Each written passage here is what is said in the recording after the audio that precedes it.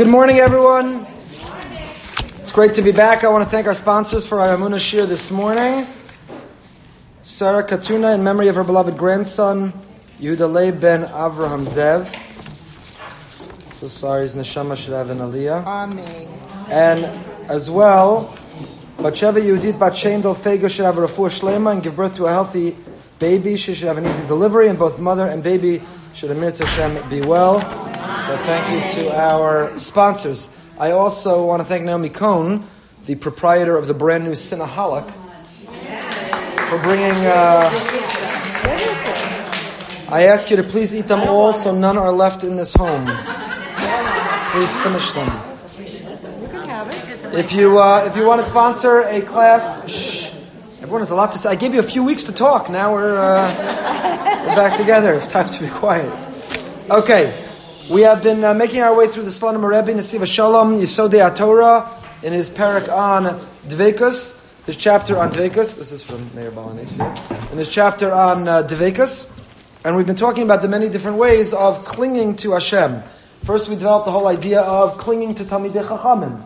That sometimes when you want to connect to something great, you find someone else who excels at that area of greatness, and by clinging to them, you are connecting with that area of greatness. We also talked about the idea of achieving Dveikus through Shabbos. That Shabbos is a time of Dveikus, when one has serenity and peace from the chaos and the stress of the week, one can find room to cling. So we're on Os Vav, page Sam of Zion. I believe that's what we're on.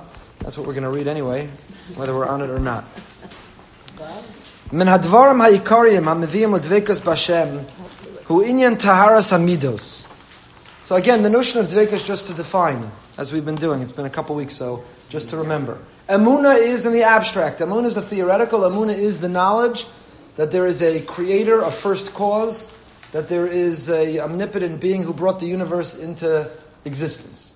Bitachon is knowing that that first cause, that creator, didn't just build a world and move on. He built a world and he remains intimately involved with us, and that all that occurs to us is by design, not by chance. All that happens is for our best.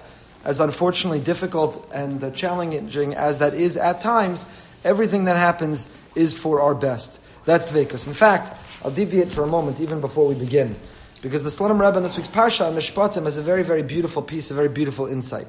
I won't take the time to tell you the whole thing because I want to get back to our topic. But he talks about the Nasa v'Nishma. In this week's Parsha, even though the story of Kabbalah Satorah was in last week's Parsha, why is it called Kabbalah Satorah, not Matan Torah? Because we continue to re-accept it each and every day, anew. So, last week was Kabbalah Satorah, and people associate Nasa v'Nishma, that when the Jewish people were offered the Torah, we responded, we will do, and then we will listen. But it's actually in this week's Parsha. And the Slonim Rebbe quotes the Me'orei Naim. The Me'orei Naim was written by the Chernobyl Rebbe, the beginning of the dynasty of Turskis, who broke up into different arms of that Hasidus. But the Me'orei Naim, the Chernobyl Rebbe, writes the following. He says that when the Jewish people put Nasa before Nishma,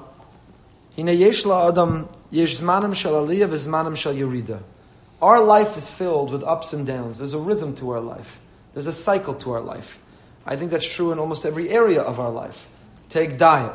There are times that you're well-behaved, you're in a good zone, you're eating right, you're feeling great. And there's times that you're undisciplined, you're letting go, you could care less. When it comes to exercise, when it comes to being careful how we speak, when it comes to relationships, there are times in a relationship where there's infatuation and romance and love, and the other can do absolutely no wrong in your eyes. And then there's times where before they woke up in the morning, they're already guilty, they're terrible. Before they even open their eyes, they're wrong. They're wrong. So our lives are filled with Yemei Yerida and Yemei Aliyah. We have times of ascent, times that we're going up, times that we're plugged in, we're on fire, we're feeling good, and Yemei Yerida, times that we're going down. So, says the Chernobyl Rebbe, the Me'orei Naim, when the Jewish people put Nasa before Nishma, you know what the greatness of Nasa v'Nishma was? Nasa means we're ready to do. Whatever the circumstance, whatever is going on, whether we understand or not, whether we're motivated or not, whether we're driven or not, but we're ready to do.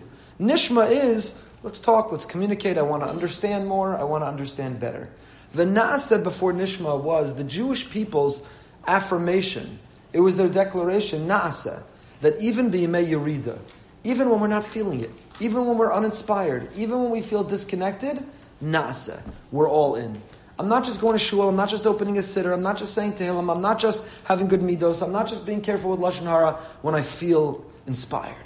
But even when I'm uninspired, even when I'm going through a difficult situation in life, even when Hashem is testing us with something we don't understand, and we're struggling with our family, or our parnasa, or a dream which hasn't been realized, a great disappointment, even in Yemei Yerida, even when we're going down, na'asa, we're ready to do.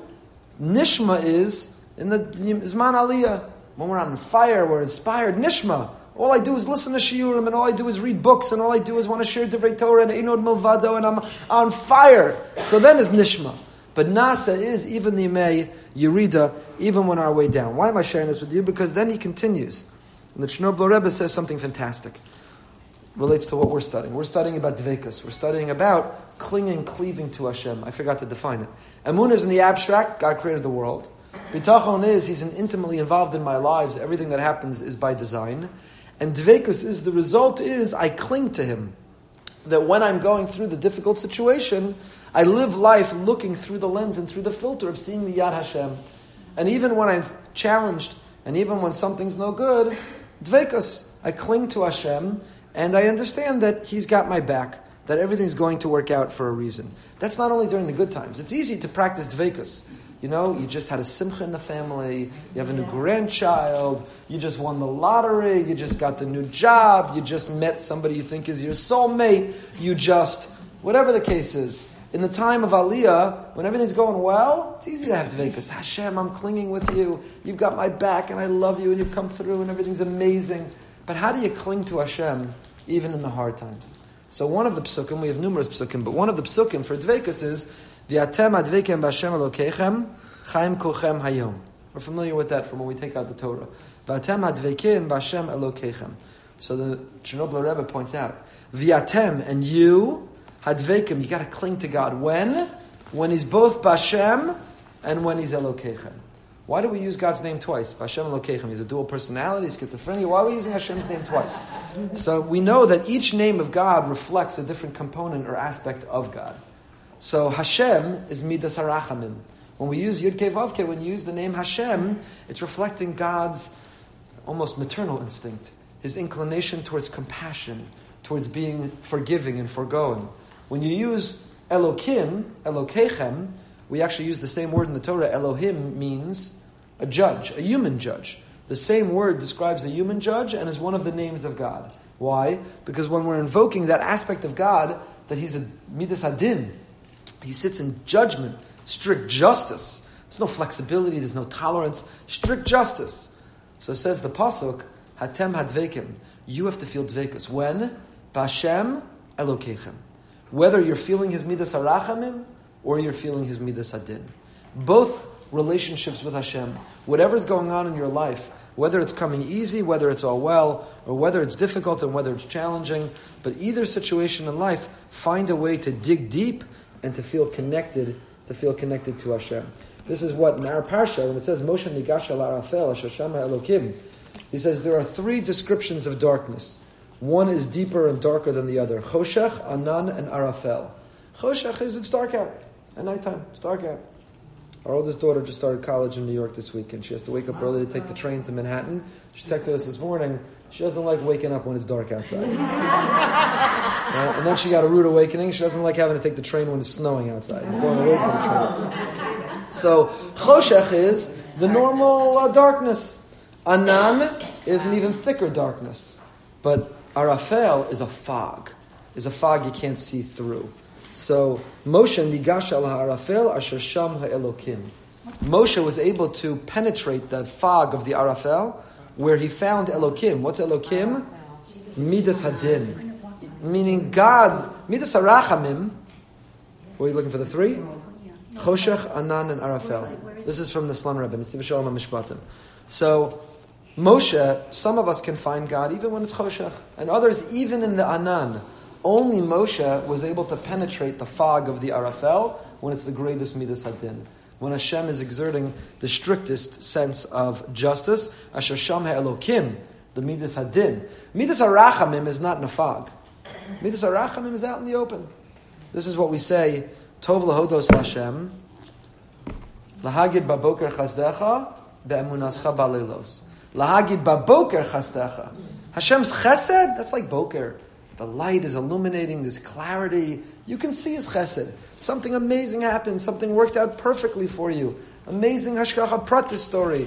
Oh, it's clear as day, and everything worked out, and everything's amazing, and it wasn't meant to work out, and it worked out, and that is boker. It's clear as day, Hashem's chesed. When is emunah? Balelos, at night, when it feels like you're under the cloak of darkness, when God is hidden, when all you see is his midas hadin. So the challenge of dveika is to feel that you're clinging and cleaving to Hashem, that he has our back, is not only when everything works out. That's, so to say, easy, although many neglect and forget to do it then, too. But it's when they feel a midas hadin. Vatem hadveikim b'Hashem alokechem. You have to have dveikus, both in the moments of Hashem, when you feel midas harachem, and in the moments of alokechem, when you feel midas hadin. Isn't it often the opposite, that it says that we usually, when we need hope and we're going through a difficult time, that's when we'll turn to Hashem, and when things are going well, that's when we kind of neglect Hashem, like everything's fine.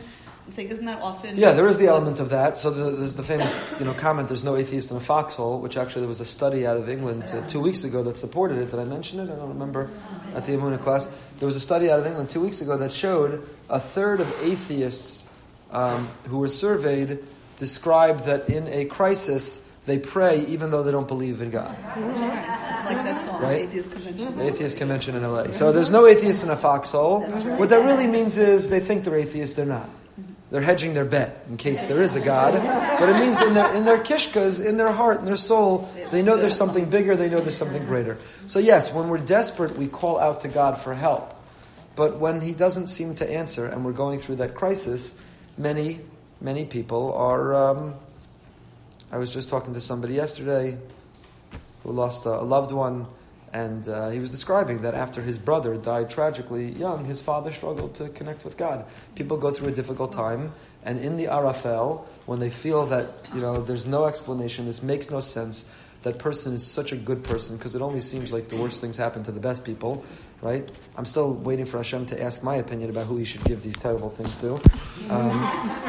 He's doing the opposite. The list of the least likely people I would say to give things to seem to be the ones who are getting it, including this young man who was stabbed and murdered in Israel. Because today we live in a crazy time where you could watch a video of someone being stabbed and murdered, which is horrific. It should traumatize us. You should not sleep for a week after seeing that video. And again, every one of these victims is not, the neighbors don't describe, he was a menuvel in a low life, he was a jerk and he was mean. Every one of these people who get a terrible illness or who are struck by terror in Israel seem to be the best people. So we don't understand it. We don't understand it. And it's easy to understand why in the Arafel, why in that fog, someone would feel the Elokim, that Midas Hadin, that it's hard to see him, and it's hard to feel him, and it's hard to cling to him. So, I draw strength from the people who've been in the worst of that fog, and who practice the highest dveikus nonetheless. Right? The top category among those are Holocaust survivors.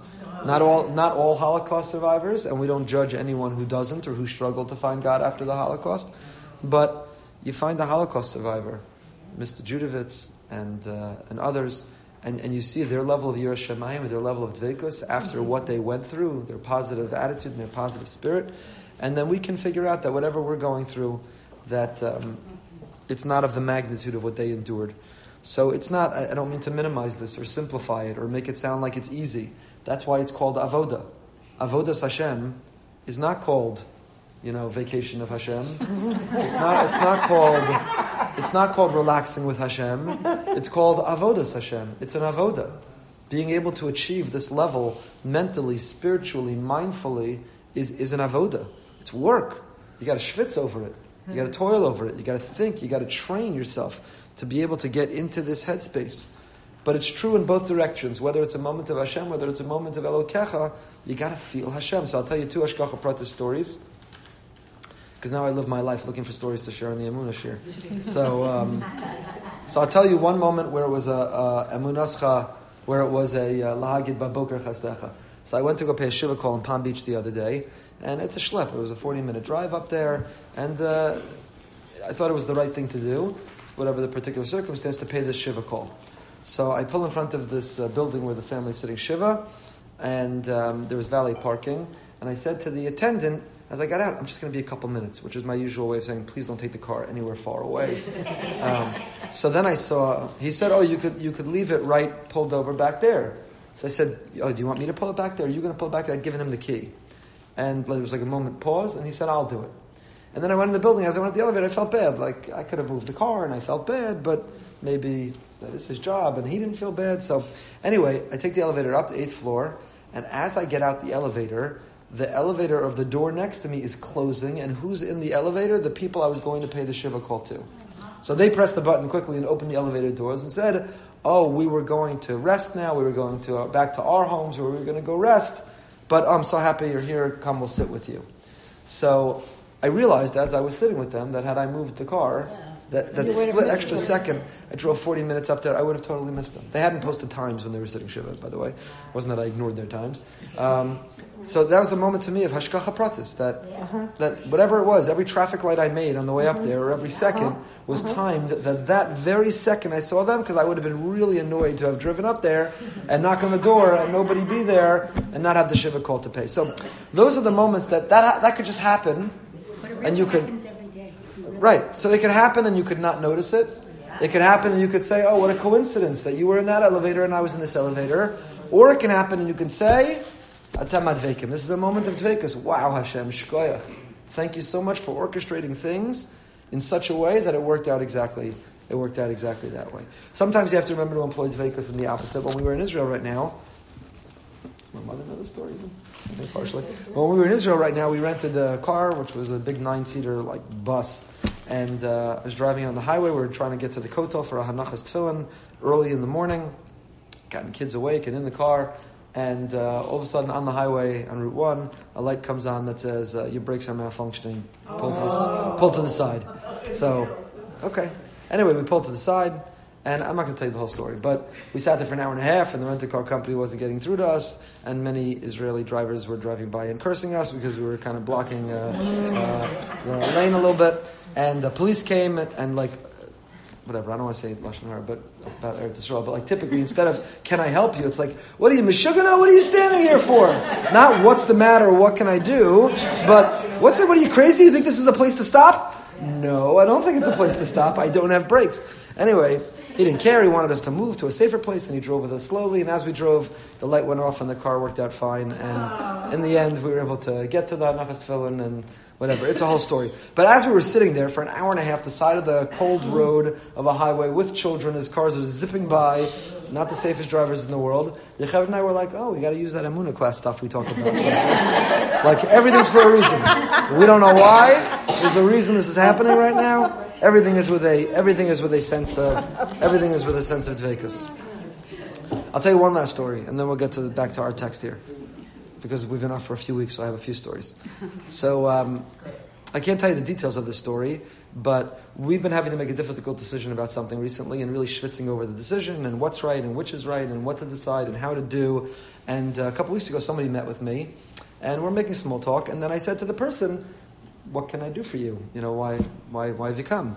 And she said to me, Rabbi Goldberg, I'm not even sure why I made this meeting. I'm not exactly sure why I'm here. But I'm here visiting, and I know people who know you, and they said, you're going to Boca, you really should meet with Rabbi Goldberg. Fine, I thought that was a little peculiar. I'm not really sure why I'm meeting with you.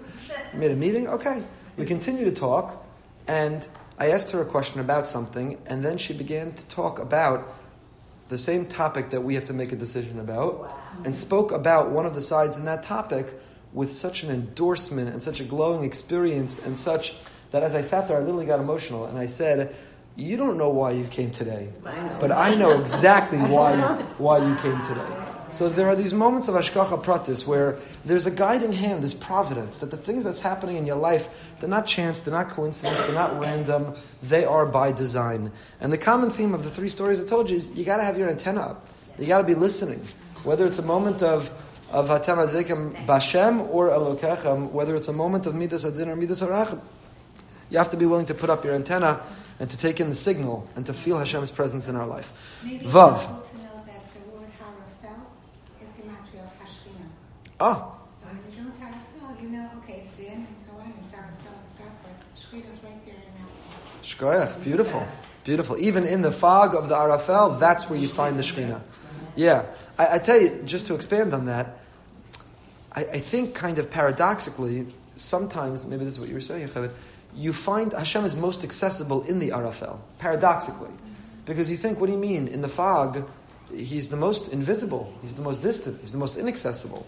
But on the other hand, when you're out of the fog, you struggle with thinking, who's in control, you or Him? Who's pulling the strings, you or Him? What's really at work, nature or Him?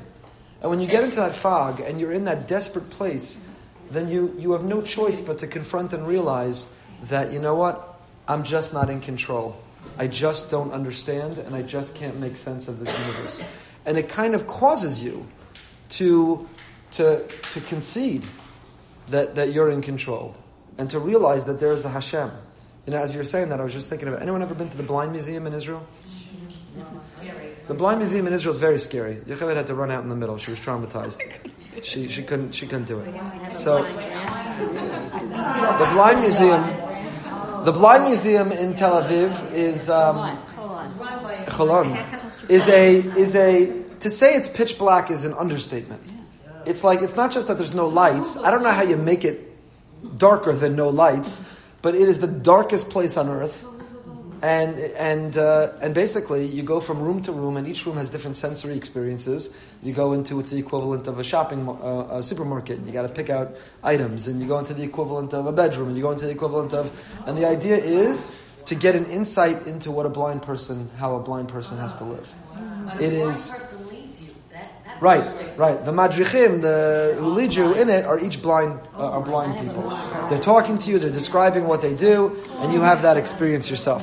In fact, so Yocheved went in with our children, and I stayed out with Shai, who was a baby at the time, and then she couldn't take it, so she called me, and we switched places. But I wasn't there for the orientation, so I didn't know that on the way in, everybody has a stick like a blind person. So all I know is I run in, and I'm getting smacked on my legs, and I couldn't figure out who's beating me so bad. Is this like part of the experience? What is going on over here? So I asked the person, like, what is this, something on the ground that's hitting me? Anyway, so it was an unbelievable experience. But you know what? You talk about a humbling experience. You talk about something that is incredibly, incredibly humbling. So humbling. You realize, like, I think I'm running the world. I'm manipulating the world. I'm controlling the world. And then you realize what a gift. Pokeach Ivrim. Wow. I wake up every morning, I can see. What a miracle. What a miracle. Because, you know, the Gemara says that somebody who's blind is chashav kames, and I understand it. Right? Today we have a world which is more supportive for a person struggling with blindness. But back in the time of the Gemara, I can understand that. The world is shut off to you. You have no functionality, you have no access. And it's unbelievably humbling. Actually, we're in Israel right now, we were driving and we saw, it was the sweetest act of chesed. But the waitress from a restaurant, which we could see was across the street and down the block, was walking with a blind man to helping him cross the street and get him on his way. It was a really beautiful image. So that's the Arafel. In the Arafel, everyone's rendered blind. When you get into the fog and in the darkness, you can't see. You don't pretend you could see. You're not even squinting and trying to maybe catch a glimpse of seeing and understanding. You are absolutely forfeited and conceded that you are blind, that you see nothing. And so I think those are the two ways that we can respond to that fog. You could either see it as a place absent of God and think that you're an atheist and where's God and I can't connect. Or you could realize I see nothing, I am utterly blind, I'm utterly impotent, I'm utterly dependent, I lack total control. And in that very place, Gematria Shechina, in that very place is God. That's what we say in Eicha. It says, Kol Rafeh Hisigua Bein HaMitzarim, all those who were pursuing caught us between the straits, Bein HaMitzarim, in the 3 weeks. But the Bali Musar say to read it, Kol Rodfeha, Kol Rodfei Hashem. If you're running after God, you can find Him where? Bein HaMitzarim, in the Arafel, in the dark moments, in the fog, with the blindness. Sometimes you have no choice but to realize, I'm not in control, I don't control the universe. Yesterday, our community suffered a terrible tragedy. Theo, our custodian, who's been at the shul for more than 10 years, was discovered in his apartment. He had passed away. I think it was a massive heart attack. 29 years old. How old was he? 29 years old. And just a great guy with a big heart who really was part of our family for more than the last 10 years. 29 years old? A terrible tragedy. So that's a moment of arafel. You make sense of that? A 29-year-old good guy, a good guy. It's a moment of arafel. So you just throw up your hands and you concede to the Ribono Shel Olam. I don't understand you. I don't understand your ways. But I trust you. That's the dveikus, is that I trust you. It doesn't make sense. I don't understand it. I don't know if we'll ever comprehend it or other tragedies like it. But we throw up our hands in the arafel and look for the Shekhinah and say, I have no choice at this point but to say, you're in charge, you're in control. Let's go to Osvav. Let's actually read a little bit. One of the core things that brings you to this dveikus, because we've talked about now, how do you arrive at dveikus? Especially how do you arrive at dveikus when God seems like he's hidden behind the curtain, when you're in a fog. Cling to his character. Mahu nikra rachum, afata rachum. Mahu nikra chanun, afata chanun. That one should emulate God's ways, identify God's character, what drives God, his values and his virtues, and then emulate his ways, walk in his footsteps. And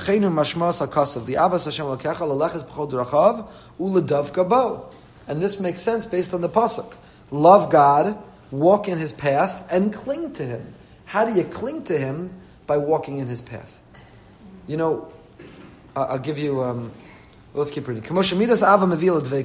Just like love brings you to feeling close, so too walking in someone's ways, meaning taras amidos. When you improve yourself, when you purify your character, you end up clinging. Just like cursed cannot cling to blessed, so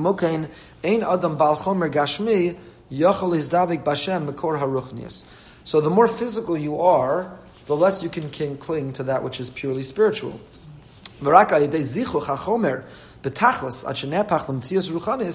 Only by purifying ourselves, so we are more spiritual than physical, can we cling to the spiritual. I spoke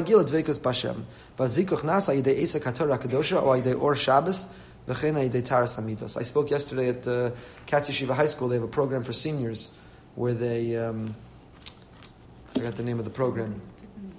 Dignity Beyond Death, is that it? Yeah. It's basically the Jewish way of death and dying. They learn about Tahara, they go to a Tahara room, Chavra Kadisha. Young people are not usually exposed to these things, and it's not an ayin hara, but it's actually an amazing exercise in Emunah and understanding the notion of the neshama, the soul. So I always give the introduction to the course, and I talk about the difference between the soul and the body and what happens when we die.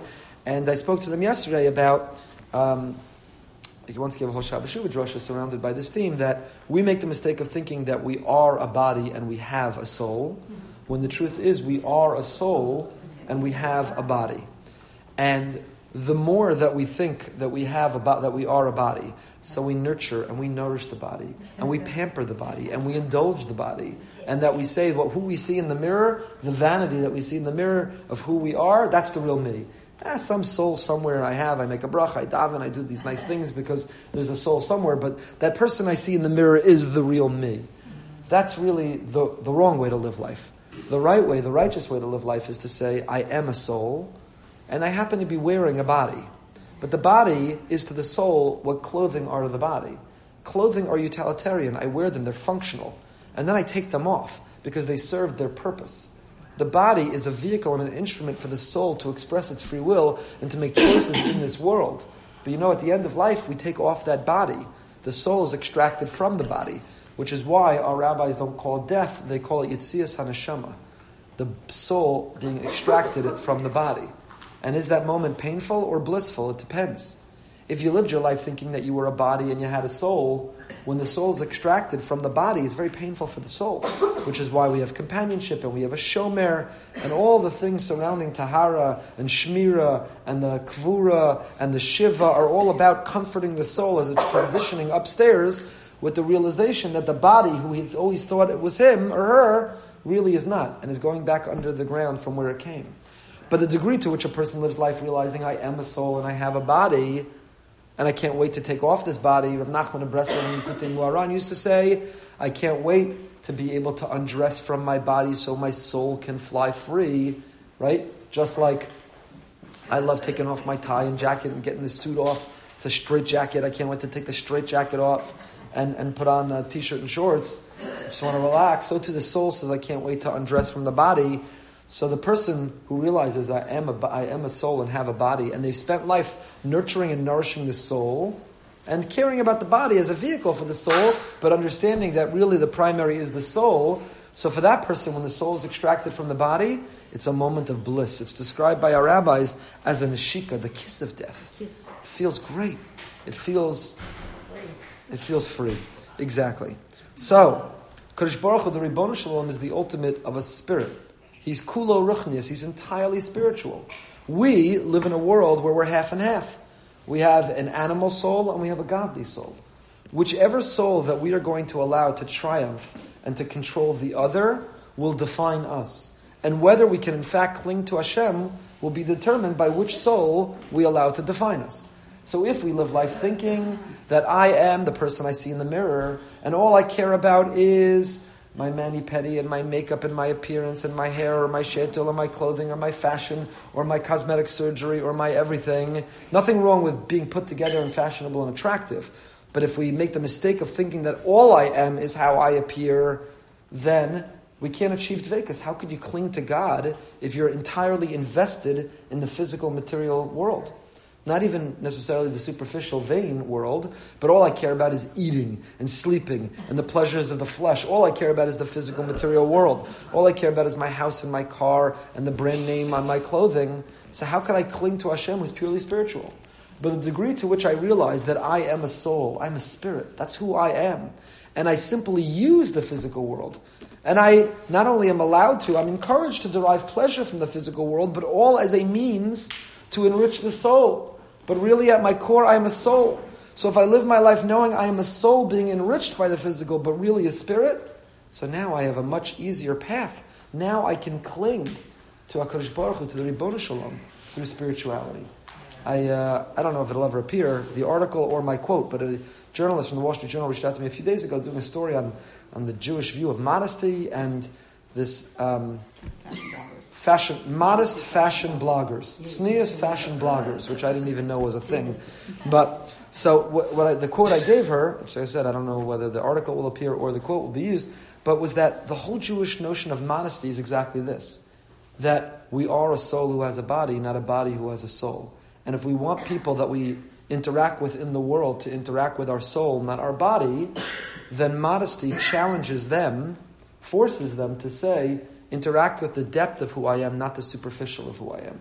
Interact with the eternal component of who I am, not the temporary fleeting part of who I am. So we believe in being put together and attractive. And even, I wrote, if you're into the beauty of fashion, so that's also a way of connecting to Hashem's world. Art, sculpture, music, and beauty of the aesthetic. There's nothing wrong with that. But only if it's a vehicle towards something, not an ends unto itself. All of that comes from our understanding, such a core critical understanding, that we are a soul that has a body. We're not a body that has a soul. And this too is part of the path, the methodology of dveikus. If we want to achieve dveikus, you cannot be immersed in the physical world. You cannot be drawn down to the physical world, living for physical pleasure, living for material things, living for the superficial, and think you're going to connect to that which is truly spiritual. So how do you achieve dveikus it's kind of indirect. We talked about a lot of direct ways, but an indirect way to achieve dveikus is to work on ourselves. Be a better person. Be humble, be kind, be generous, be sensitive, be caring. Realize that the true you is not anything that's seen in the mirror, but is the soul that is buried deep within. And the more we can work on that and express that component of who we are, it will yield a feeling of closeness with Hashem. And that's why in the Pasuk, in Dvarim Yud Aleph, Li'avas Hashem Elokecha, love God. How do you love Him? Laleches b'chol derachav. Walk in His ways. And what will be the result of walking in His ways? Namely, being more spiritual than physical. The result will be uladav kabo. You will feel connected. You will cling to Him. We do things all the time that make us feel, when we imitate someone, we feel connected to them. When you make your mother's recipe, you don't feel connected to her? even if she's long gone.